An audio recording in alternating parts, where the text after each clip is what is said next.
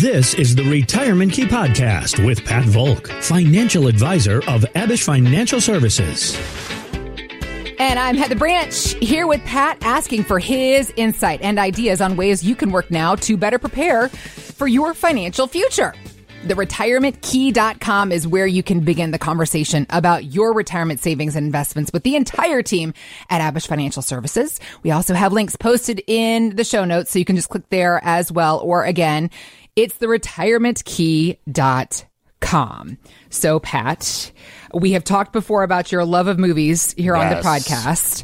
It is the holiday season, and there are people that have very strict rules about what time frame you're allowed to watch Christmas movies within. I'm a Thanksgiving to New Year's Day person. As am I. Okay, good. And then there are also people that have very specific opinions about their favorite holiday movies. So are there any that you keep on rotation in the Volk household? Yes. Okay. I would always say It's a Wonderful Life. Yep, that's a classic. I love that movie, just even outside of it being related to Christmas. Got it. Definitely Christmas related. This is an odd one. I love, there's a 1973 musical version of Scrooge. Yeah. Albert Finney. I haven't seen it. It's fantastic. Okay. Probably one of my favorite Christmas movies. I remember watching it as a child, and it just brings back memories. That's fantastic. it. There's always, I feel like for everybody who has a favorite Christmas movie, you can tell that was a nostalgia thing. Like, that's the one you watched when you were growing up, for sure. Yeah. Mm-hmm. And then my wife and I actually got up on Sunday, just had a cup of coffee together and watched the Charlie Brown Christmas. I think that's just very sweet, just very quiet. Such a good one. Lucy, I always laugh so hard at Lucy, and I always cry when Linus is up on stage giving his little spiel about what Christmas. It's such a good one. There's actually some folks have said that there's a lot more going on in that cartoon. I've heard that. In the sense that Linus is hanging onto his blanket as an expression of fear, but as soon as he gets up and starts speaking, he puts the blanket down. I've heard because that. it's in essence, the loss of the fear. There's a lot of undertones that happen in potentially. that. I don't know, how deep Charles Schultz was getting, but right. We could analyze all day. Yeah, and then last one, we did watch Home Alone. Okay, I just watched it maybe it's a classic. just about 2 weeks ago, maybe a week and a half ago. Yeah, I love it. It's hard to believe that Home Alone is turning 33. I know. Came out 33 years ago, because to most of us, Macaulay Culkin will always be that little kid Kevin on the big screen. Exactly it. And of course, all of the memorable scenes that we watched Kevin, grow into a young man throughout the movie. One of the classics was when he was going to the grocery store checking himself out, and here's how that went. Are those microwave dinners any good? I don't know. I'll give them a whirl. Hold on, I got a coupon for that. It was in the paper this morning. Are you here all by yourself? Ma'am, I'm 8 years old. You think I'd be here alone? I don't think so. Oh, Kevin. Is always there, prepared with the quick one-liners and the coupons to boot.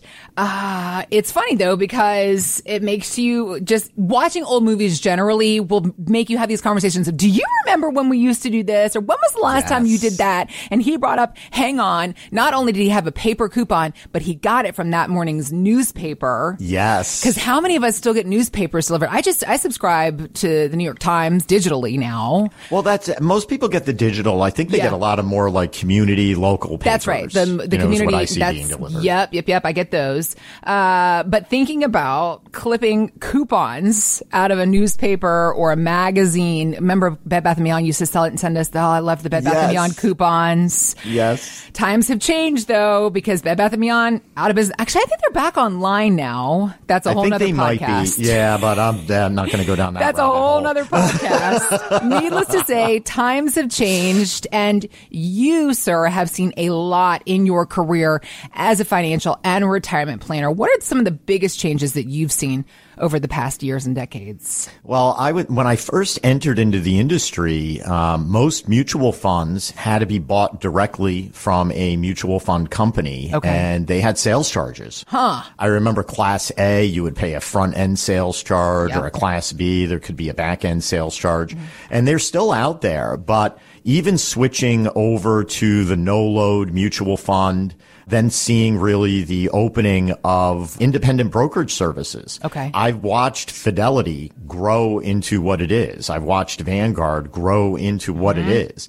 And they were still very well-established companies, but they were more for the professional. But now you just see the everyday person being able to access their financial information, run reports, trade the stock market. Far more involvement now than ever before. That's just on the technological front. But if you really start thinking about it from a benefit perspective, healthcare costs have gone through the roof. Yeah. I remember having my first child and not having to pay anything out of pocket. Really? We had a great insurance plan, but those don't exist anymore. Well, that was 25 years ago. Yep. So, even from looking at your pension plans, I remember back in the late 90s, early 2000s is when a lot of major corporations started stepping away from the traditional pension plan. This is a conversation I recently had with my mom because we were just talking about what it was. They used to talk about the 6-figure salary in the 90s. And I was having this whole conversation with her because traditional household. My mom didn't have a full-time. She worked always part-time stuff, but she didn't have that full-time job. My dad was the corporate guy. But I said to her, I was like, Mom, Kyle and I have to save for our own retirement now. And it dawned on her. She said, that's interesting. Your dad has a pension. He worked at GE. He had a pension. She said, we spent everything he brought home. And I said, yep, we don't have that luxury. It was retirement savings. You just don't see that anymore. Yep. And that's probably been the biggest shift in the sense that most individuals who are now working for an entity are almost like free players. They just look at it and say, well, you're not going to give me a pension to keep me here. I'm just getting a 401k. That's fully portable. That's mine. I'm a free agent. Yeah. I'm just going to go work wherever, the best opportunity is. That's true. And you do see that affecting the economy when you see more people demanding to work from home. When you see these, the millennials or Generation Z actually asking more of the employers. It's almost as if there's been a pendulum shift. To your point, the employers don't give employees a lot of reason to be loyal. No, and that's exactly it. They wanted to concentrate on the bottom line. Yep. They want to concentrate on shareholder value, all great things. And that's fine. However, with that comes consequences. Correct. And this is also where you would see the consequence of offshoring. Yeah. The labor costs in the United States are higher than you're going to get in some third world country. So why not build it over in the third world country? And unfortunately, now with a lot of the global conflicts that we see throughout the world, you can see where that's now a problem. So I do feel like we may be in a new age where we did go through a bit of a globalist phase. Some folks are under the impression that we might be tightening back up and coming back into more of an isolationist phase where we're only going to produce things more locally. We're going to work with partners that can be a little bit more loyal. This debate is going on the stage right now. Got it. Okay, so these are all bigger picture financial economic changes that you have seen over the years. All from Home Alone. I honestly, where I was going to initially go here, Heather, I was thinking, how many Home Alone movies are there? Do you know? I don't know. There are 6 really? Home Alone movies. Okay. Yes. I don't know what that says about our culture, that we are constantly leaving children home alone. that there are so many unanswered questions so that normalized. 6 movies are necessary to get this point across. I mean, this is like the Fast and Furious franchise. Speaking of an economic crisis, the kids are in charge. Yeah, but if you really think about it, none of that movie would have occurred in this day and age. That's right. Their tickets wouldn't have gotten ruined because they would have been electronic.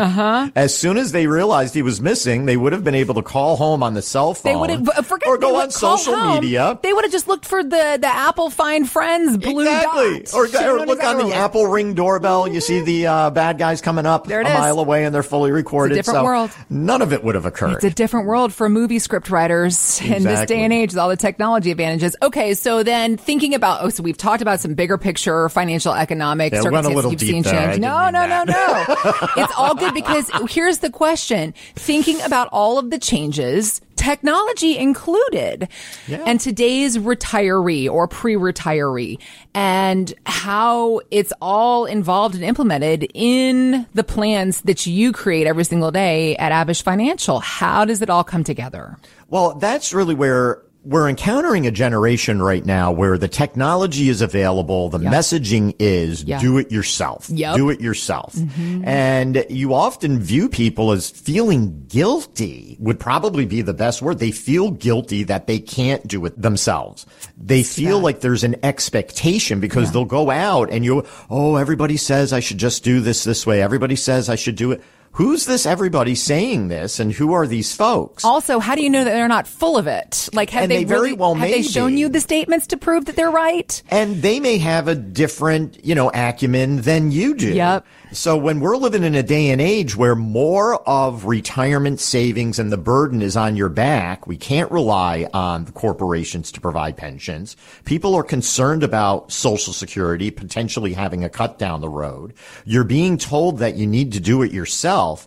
You can see the anxiety, pushed in there. Yep. So for those folks, this is a non-judgment zone. Come on in, get a second opinion. Yeah. Maybe there's some ideas or strategies that could be implemented. Maybe there's a way of managing a portfolio outside of just rate of return. Maybe we want to look at stability. Maybe we want to look at income generation. Maybe somebody should talk to you about your estate planning and maybe leaving generational wealth or Roth conversions. Yeah. All of these things. And, can some folks do it themselves? Yes. Of course. Does that mean everyone should feel guilty if they can't do it themselves? No. Not at all. No. And frankly, maybe your time is best spent somewhere else. Yeah. If this causes you anxiety, then why are you adding more anxiety to your life when you can have a professional help you with it? All of us get professional help when it comes to our cars, when it comes to our health care. Why in the world would we not seek out professional help when it comes to wedding planning and trip planning we seek financial help for. Why would we not do it for our financial and retirement planning? Because the message has been, and I would still always go back, it's so easy a baby could do it. That was probably the most insulting line ever, marketed out there, but people loved it. Yeah. They loved it, but it was insulting. It's so easy. The baby can do it. So if I can't do it, what am I? And the other thing I think to think about is when it comes to growing your money, investing in growth is a very different beast than when you have to take all that savings, turn it around, create an income plan, make sure you're covered for medical expenses, make sure that you've taken the right Social Security benefits strategy, because that within and of itself, I think there's like hundreds of ways you can take your Social Security. Yes. Who knew? But I don't think Social Security knows. That's a very fair point, sir. A very fair point you make. And the idea of having to do it all yourself, as more burden gets put upon us, like you were saying, Pat, it really can create anxiety for so many folks. But good news is you don't have to do it yourself. The entire team at Abish Financial, they are here to help you figure all of this out in a customized retirement plan of your own. So get started on the conversation today. Visit us at theretirementkey.com. We also have links posted in the show notes, or again, find us anytime at theretirementkey.com. Thanks for listening to the Retirement Key Podcast. Be sure to listen to the Retirement Key radio show Saturdays and Sundays on WMAL.